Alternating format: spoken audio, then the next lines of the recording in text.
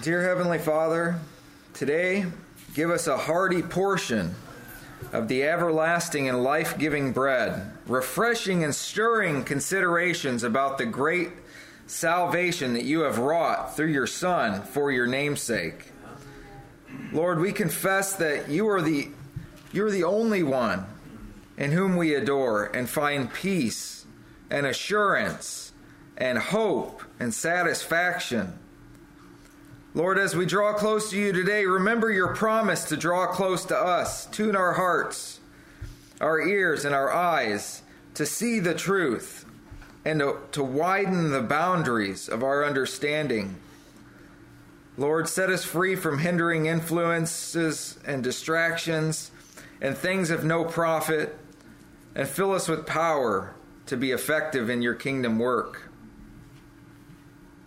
Lord, we extol your name, and we give you the praise and honor that you are due. Lord, sanctify this time now, and give us wisdom to discern the truth and a desire to know your will and utterance for the profit of all, for your glory, for your Son's honor. And it's in his name that we pray. Amen. Amen. Good morning, everybody. Good morning. Over the past few Bible class discussions, we've had the opportunity to explore things that are foundational, things that are essential to our salvation. We talked about faith and the necessity of it. You know, the scriptures say the just shall live by faith, Hebrews 10:38.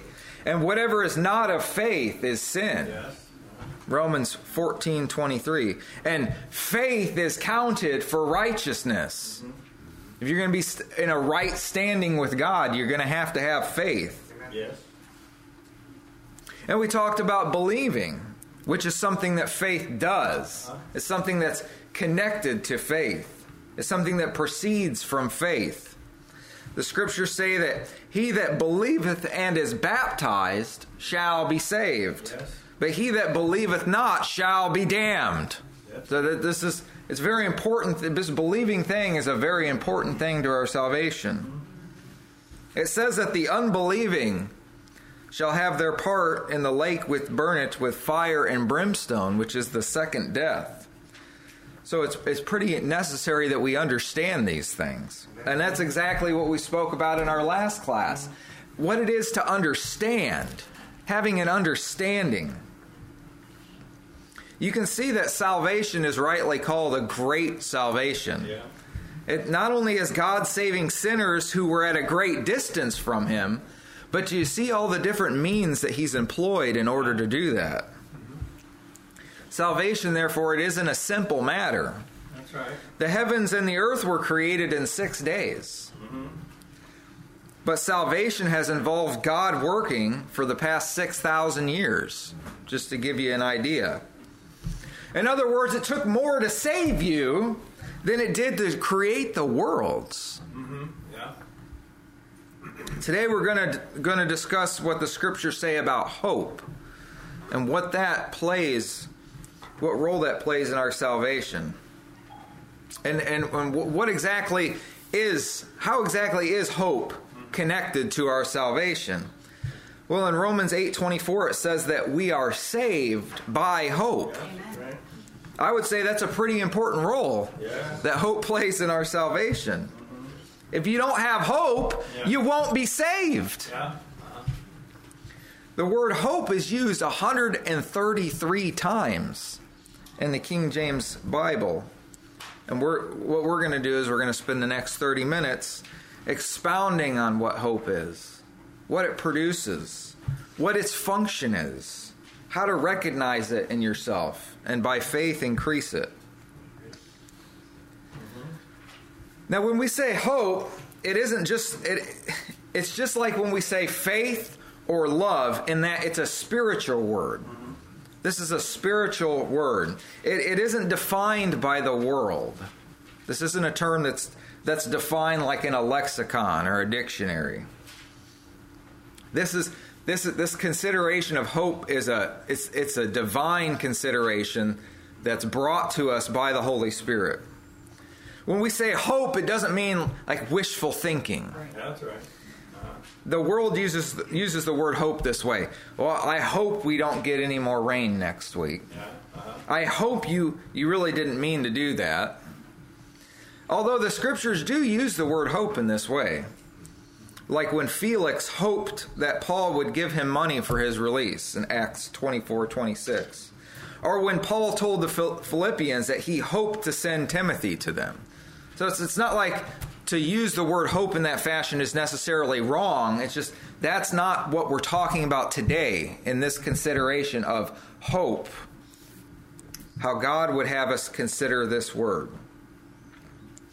And there's also a false hope in our day who is entertained by those who say, for instance, trust in politicians, or men who trust in science, or trust in something outside of God. There's like a false hope that they possess, which is really no hope at all.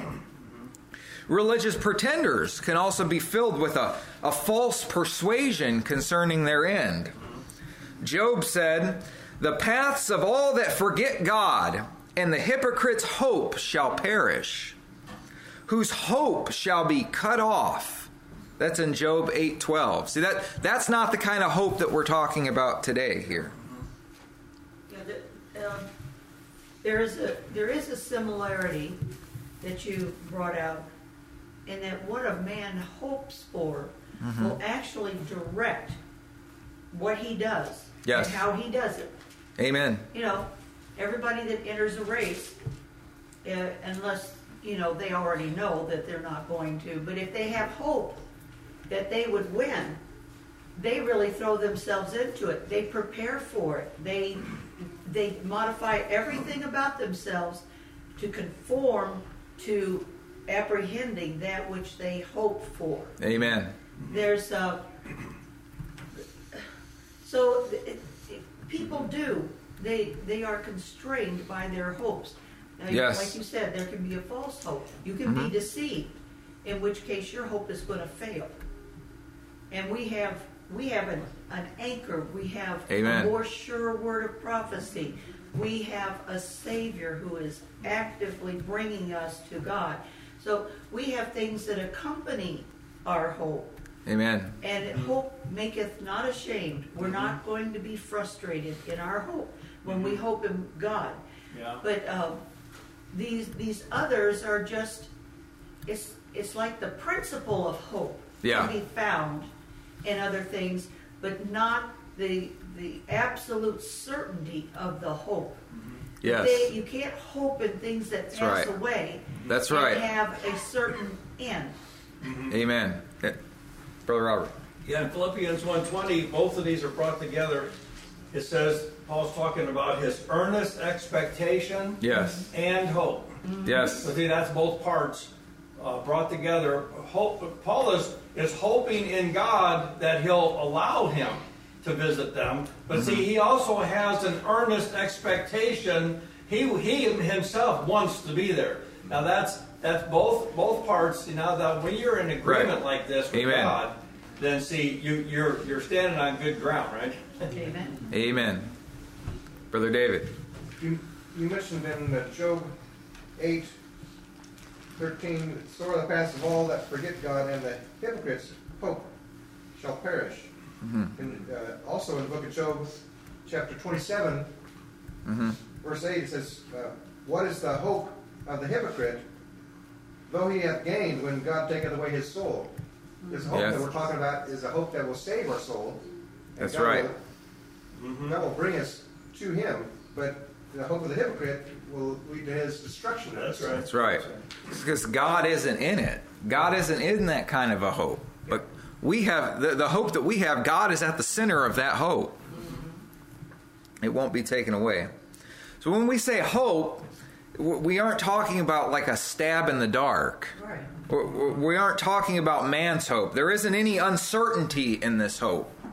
It's full of, like what Brother Robert said, eager anticipation and expectation and a certainty. And we live in this. We live in this certainty. Because of that, this hope, it's not a disappointing hope. Nobody who has this kind of hope is going to be disappointed. Romans 5:5 says, hope maketh not ashamed, which in the New King James it says, hope does not disappoint. Yeah. That's in Romans 5:5. No one who hopes in God is going to regret that decision. Amen. It's not a lifeless hope. Like I said, we live in this hope. It's a living hope. This is part of our life in Christ. 1 Peter 1:3-5 says, blessed be the God and Father of our Lord Jesus Christ, which according to his abundant mercy hath begotten us again unto a lively hope. See, that's that living hope. By the resurrection of Jesus Christ from the dead. Just what exactly is this hope? In simple terms, it's a persuasion of the things that God has declared coming to pass exactly as he said it. It wars against discouragement. It equips you to run with endurance. See, Paul said, run that you might obtain. See, he was speaking to that hope. Amen. It equips you to endure suffering and hardship by looking to the end of the suffering and not to the current circumstance. It's no different than the example of our Lord Jesus Christ, where it is written, Jesus, the author and finisher of our faith, who for the joy that was set before him endured the cross. See, there was an enduring aspect to the hope that he had. Despising the shame, and is set down at the right hand of the throne of God. See, that's the end of the end of the cross was his consideration. Yeah. Sister June. That's an important point. This hope that we are talking about, the one that Scripture is talking about here, was not self-generated. It was said of all of us that we were without hope and without God in the world. That's our starting point. Mm-hmm. We were without hope. That's right. And so we were made to hope in God by the working of the Father and the testimony of Christ, His Word. I mean, He's done all of these things to give us occasion to hope. And Jesus had received a commandment from His Father to lay His life down and to take it back up again. So He believed the Father. Amen. All right. It's whenever we believe what God has told us, Amen. what He's written, the testimony of those that were given to make a record of these things for us, we are given to hope. Amen. Amen. Yeah. See, hope is not estranged from believing. It's not estranged from faith. It's not estranged from love. These things are all interconnected. They're all... You can tell when somebody has the hope we're talking about whenever their focus is God. Amen. Now, if their focus is something else, then they're hoping in something else. Amen. Amen. Who for the joy that was set before him endured the cross. Here we see that joy is directly connected to hope. We are not just hoping to exist in heaven. Yeah. We're not looking at the end of our faith as we're going to get into heaven. There's a joy that's associated with that. There's a peace that's associated with that. It's very real. It's very tangible. A person who abounds in hope also abounds in joy and peace. When we consider the things of God and obtain things from Him that increase our joy and peace, it invariably then increases our hope. This is why Paul prayed this in Romans 15:13. Now the God of hope, that's who, the God of hope, fill you with all joy and peace in believing, that ye may abound in hope through the power of the Holy Ghost. And it's good news to know that the one who is doing the filling is called the God of hope. Therefore, a person who is acquainted with this God of hope is also persuaded of what he said. And there's a confidence. There's a confidence that's produced in knowing God. It's like what Sister June said. When God is the focus, when he's the primary focus, there's hope. Paul said this, being confident of this very thing, that he which hath begun a good work in you will perform it until the day of Jesus Christ. Perform it until the day. That's the end. Yeah. Philippians 1:6. Perform it until the day. Why was he persuaded of that? Because he knew the God of hope. He was acquainted with the God of hope. Amen. And in turn, Paul says that that word directly feeds a person's hope. That God that started a work in you is going to finish that work. Do you have that persuasion too? Are you living? I'm talking about living in that persuasion. Yeah. It says that all things work together for good to those who love God, who are called according to his purpose. Are you living in that kind of a persuasion? Well, that's hope. Sister June.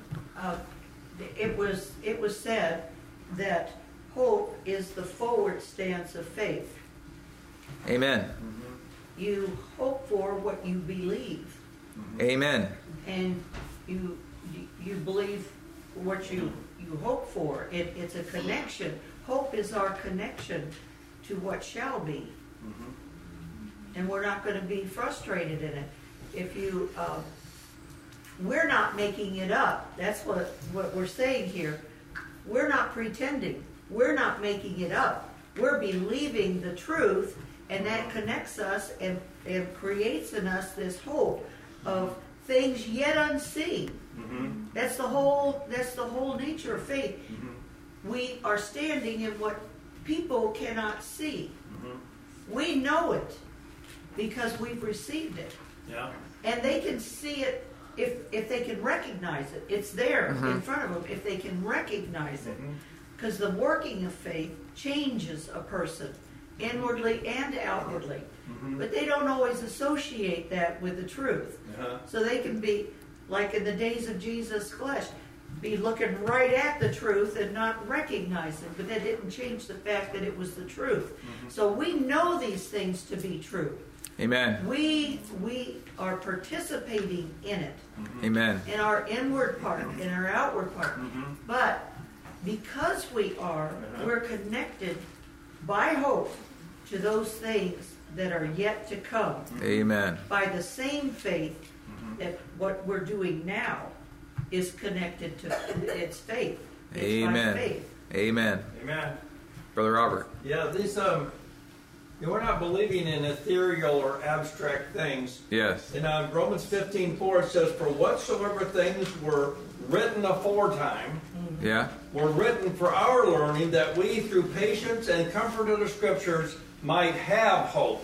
Yes. You can't have this kind of hope and be ignorant of what God's already done. Amen. And what he is doing now and what he is going to do in the ages to come. See, he's revealed what he has revealed in order that it might produce hope in you, anticipation. In other words, you believe it so much, you actually believe you're going to receive what God's promised. That's hope. And hope's closest kin is confidence. It will produce a confidence to where when you're confronted with a choice, hope defers to what God said, not what man says or what the situation appears to be saying. I mean, you can hope even though it looks like you're going to leave this world, looks like they're going to kill you, but you can still hope in God, right? They can't take away hope. It's real. See, Jesus did that with his disciples. Whenever he told them that he was going to go away. And he says, and if I go away, I will come again and receive you unto myself. See, they proceeded in that truth, that they weren't going to be abandoned, that even if he went away, he was still coming back, and he was coming back for them. Amen. So he gave them hope. The words of Jesus are filled with promises of hope. Amen. Amen.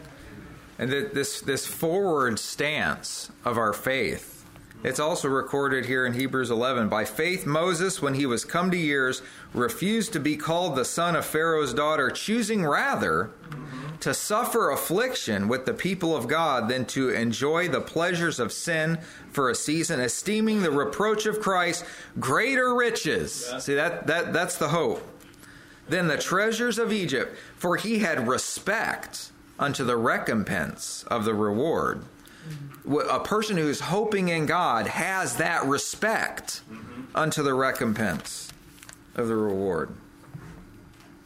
See, one of Satan's tactics is to get you focused on the here and now and not the there and then. Yeah. What you do now in light of what will happen then. It says, and Moses indeed was faithful in all his house as a servant. Amen. For a testimony of those things which would be spoken afterward. But Christ as a son over his own house, whose house we are, if we hold fast the confidence and rejoicing of the hope firm to the end. See, you see the rejoicing of the hope? See the joy that's connected in there? Firm to the end. Confidence, rejoicing. Romans 12:12 says, rejoicing in hope.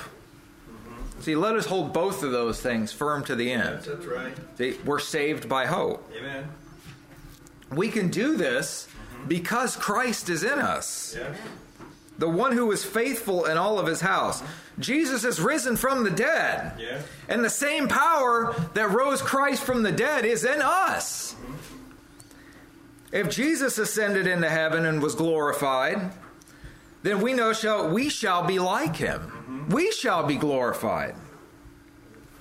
It says this in Colossians 1:27. To whom God would make known what is the riches of the glory of this mystery among the Gentiles, which is Christ in you, the hope of glory. Jesus is our hope. Is that hope in you? Is the hope that one day you're going to see him as he is, that you're going to be glorified? Is that hope in you? Well, then you'll purify yourself, even as he is pure. You will. You'll do it. 1 John 3:3. Chapter 1. Behold, chapter 3, verse 1. Behold, what manner of love the Father hath bestowed upon us, that we should be called the sons of God. Yeah. Therefore the world knoweth us not, because it knew him not. So this is a mystery to people who are without.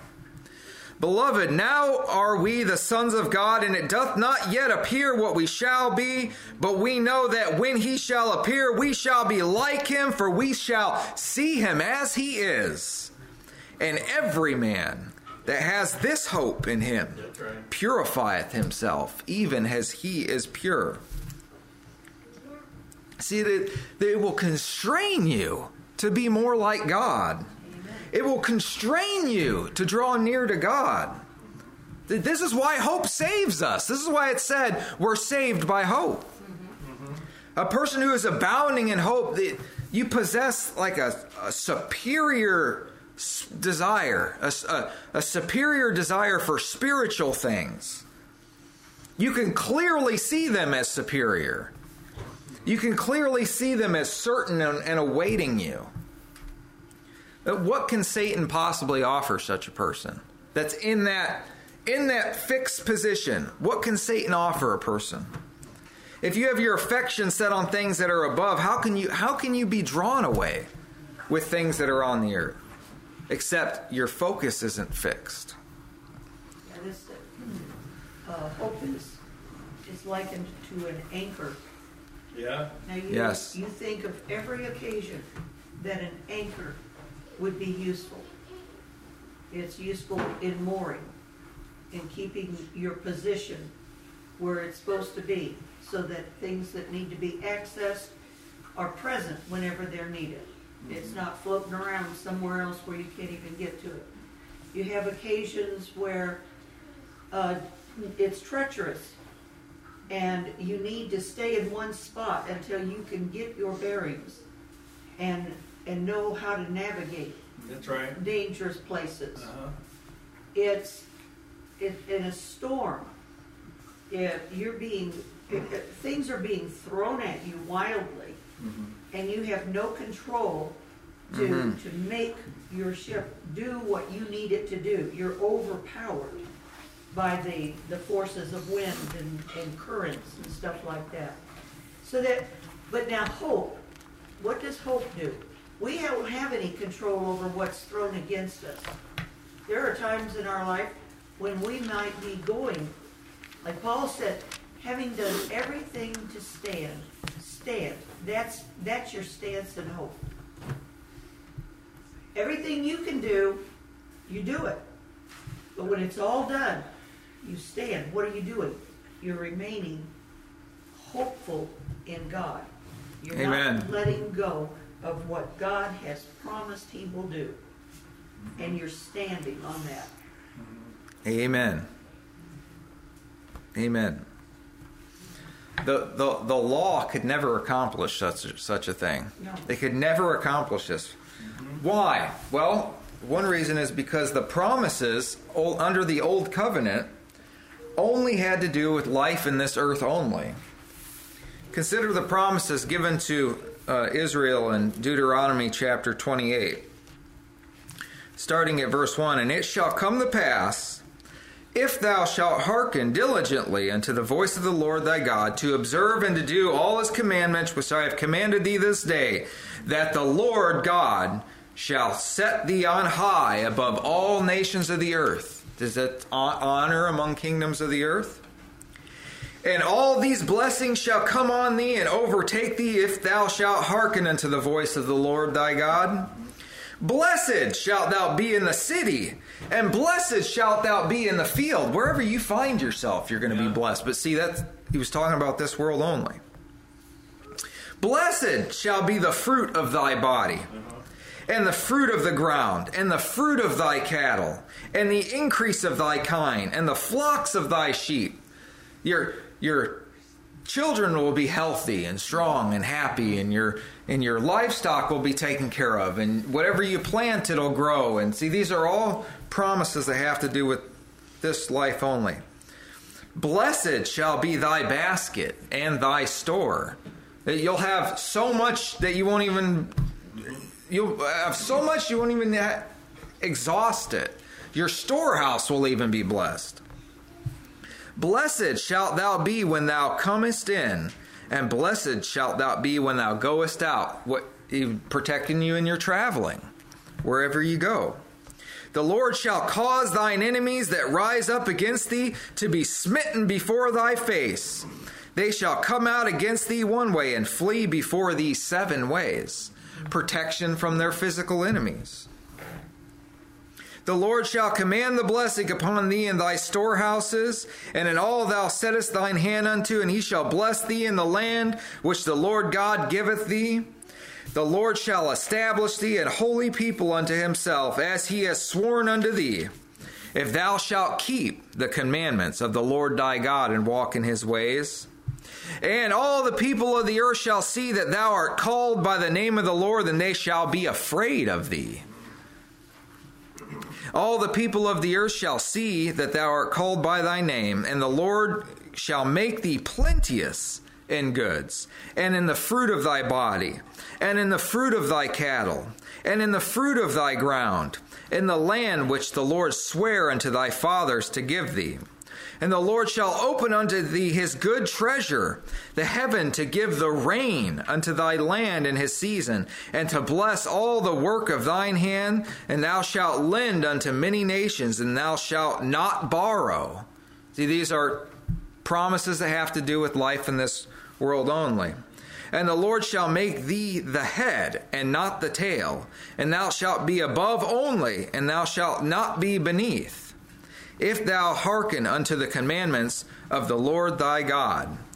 And then pretty much after that point, the curses begin for if they don't hearken to his.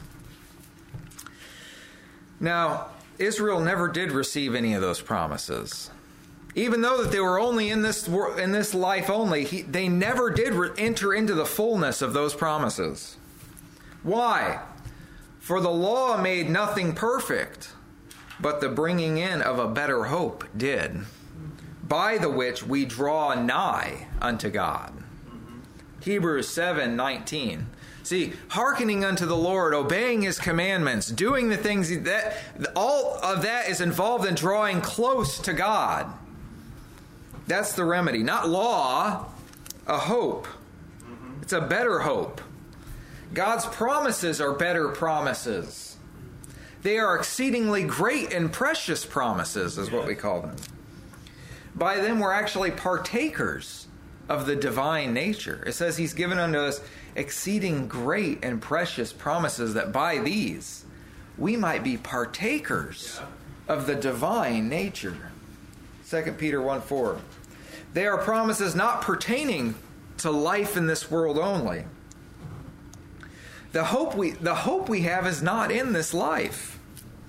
Colossians 1:5 says, hope is laid up for us in heaven. See, Paul was correct when he said, in this life only, if we have hope in Christ, we're of all men most miserable. Because isn't it your experience that with following Christ, there's suffering involved with that? There's trial involved with that. There's a forfeiture, in a sense, that's involved with that. There's a crucifying of the flesh and laying down of your life that's involved with that. If the only thing we have to look forward to is life in this world, well, we're of all men most miserable. Yes. And especially Paul, he could say that more than any other man other than Christ, because of the things that he suffered. But see, his hope wasn't in this life only. Yes. There are trials and hardships and suffering associated with living for Christ. If there wasn't a better place up ahead to hope for, an eternal place with eternal benefits, then our life can be only trials, hardship, and suffering. See, hope is patient. There's a patience to hope. Like we said, there's an enduring aspect to hope. 1 Thessalonians 1:3 calls it the patience of hope. It actually uses that phrase in the scriptures. And not only are the promises better, but we have been begotten unto a lively hope. That we have been changed. Yes. We are new creations in which this hope is resonating. It's not something that the old nature could receive. The flesh can't see the things of God. The carnal mind is enmity with God. Right. We were alienated from the life of God through trespasses and sins. We were in the dark. We were blind. We were deaf. We were dumb.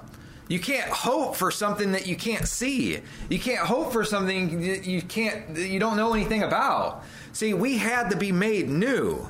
And when we were made new, we're able. When God opened your eyes, now you're able to see the end of your faith. Yep. You're able to see it.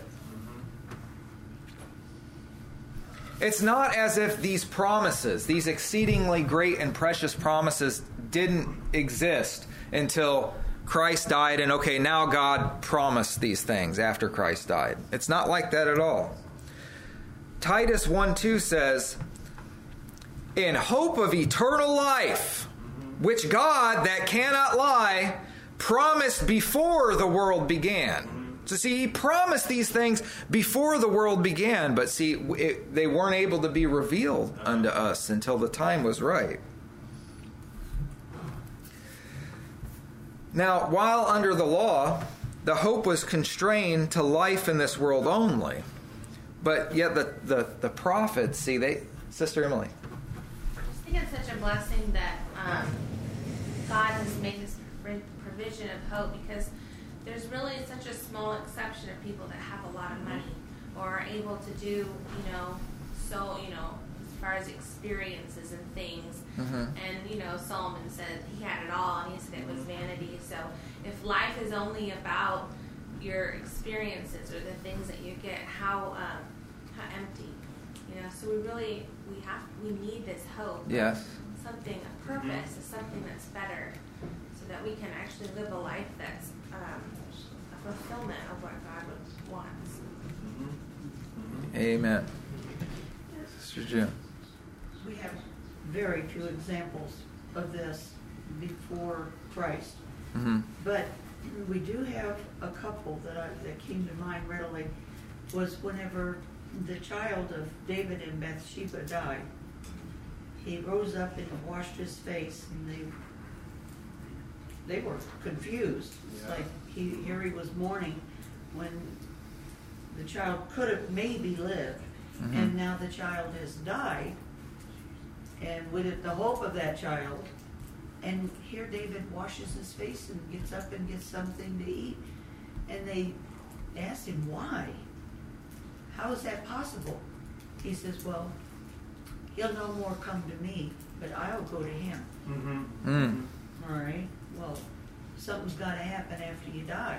If you're going to go to somebody that has passed on before you. And then, of course, there was Job, when he says that he knows that his Redeemer lives. Yeah. And that in the last day he shall stand and he'll see him with his own eyes. Amen. And not with another's. Amen. And so though the worms consume this flesh, I will see him.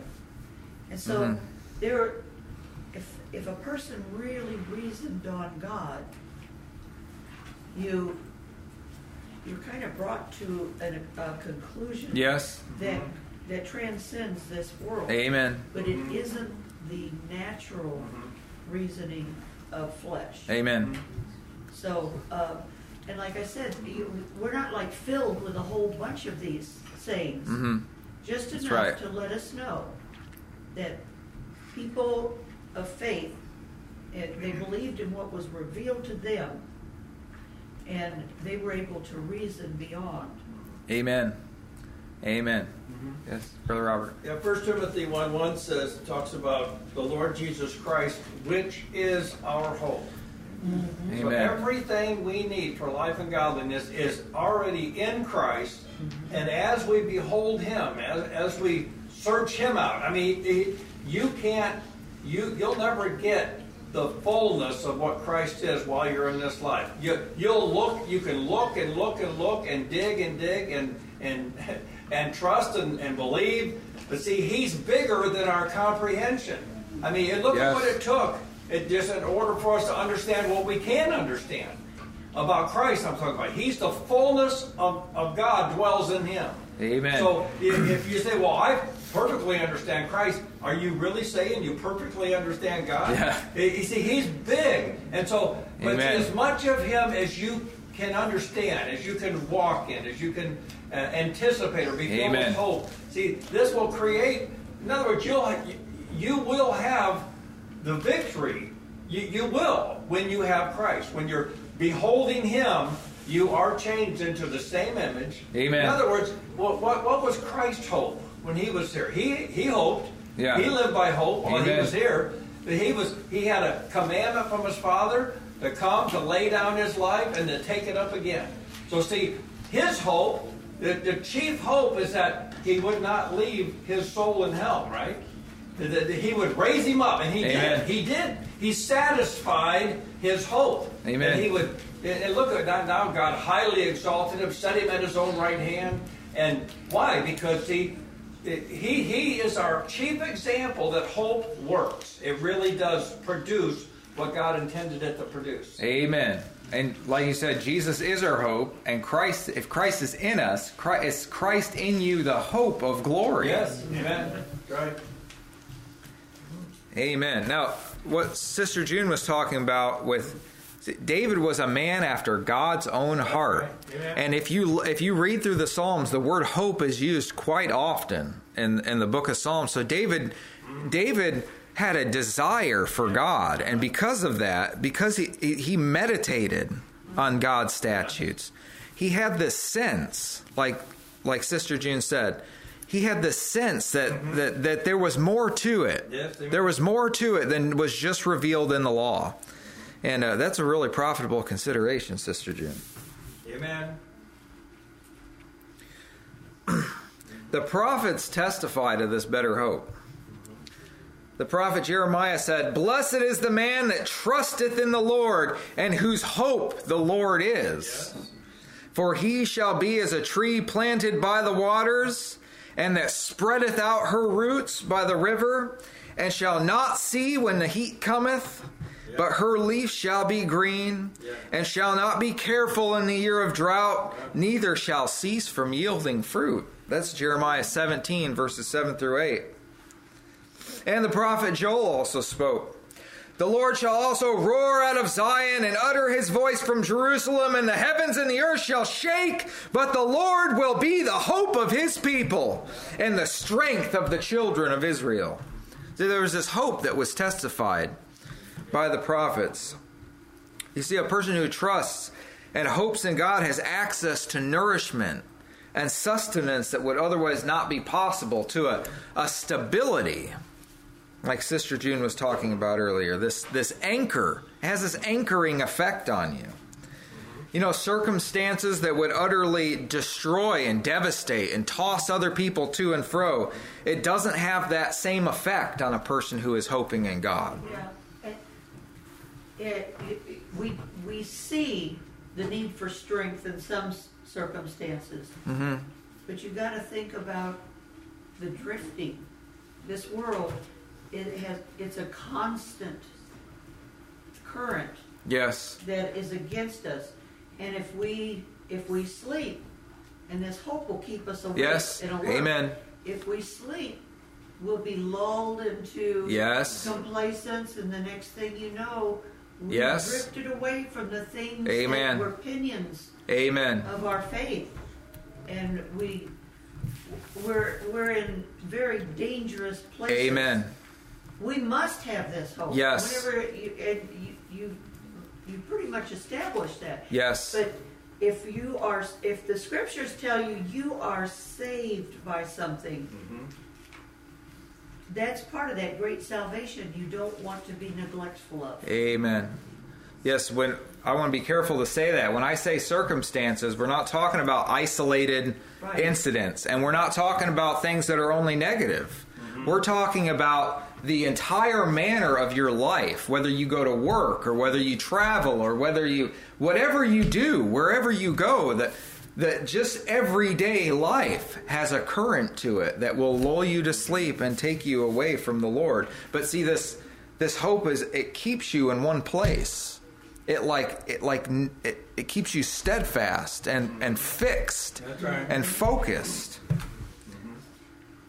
Hebrews 6:19 says this hope is an anchor to the soul. And other people will notice this too. See, if everybody else is going along with the drift of the world, and everybody else is going in the same direction, and you're standing still, that they notice that. Now, they might not be able to know that that's hope in you. Actually, they probably won't know that it's Christ in you. Yes, Brother David? In Ephesians 6, it has an armor that we put on as a Christian. And in Ephesians 6:17 says, "Take the helmet of salvation and the sword of the Spirit, which is the Word of God." Now, some of the same pieces of armor are listed in 1 Thessalonians. And it says in 1 Thessalonians 5, verse 8, it says, "Let us, who are of the day, be sober, putting on the breastplate of faith and love, and for a helmet, the hope Amen. of salvation." Amen. Amen. So what this does is, Yeah. we have this hope that we're going to be saved, and it's not just I wish it's going to happen. It's a firm confidence, Amen. and this will protect our mind. Amen. If we lose that hope, then our mind can be distracted and attacked. We'll have all kinds of confusion. We won't have peace.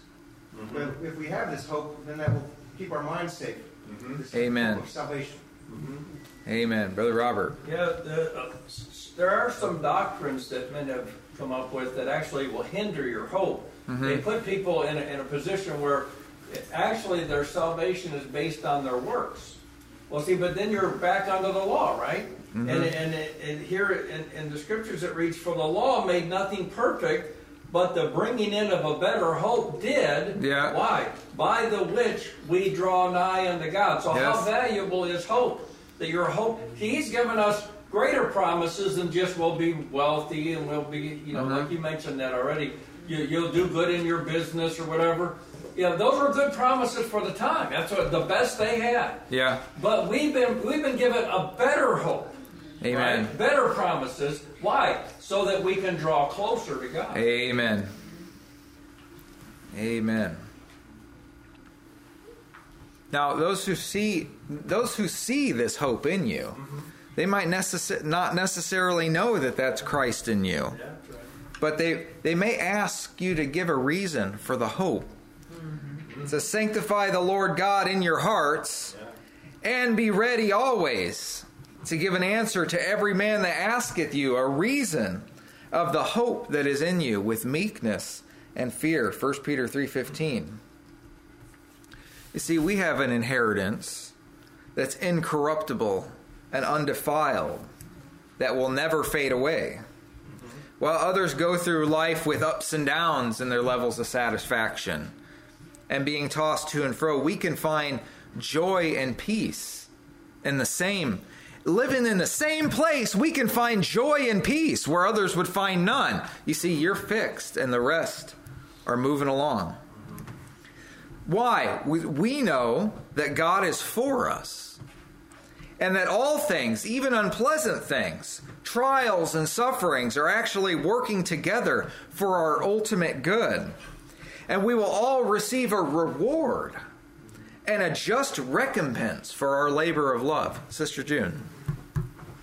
Yeah, there in Nehemiah, he said, the joy of the Lord is your strength.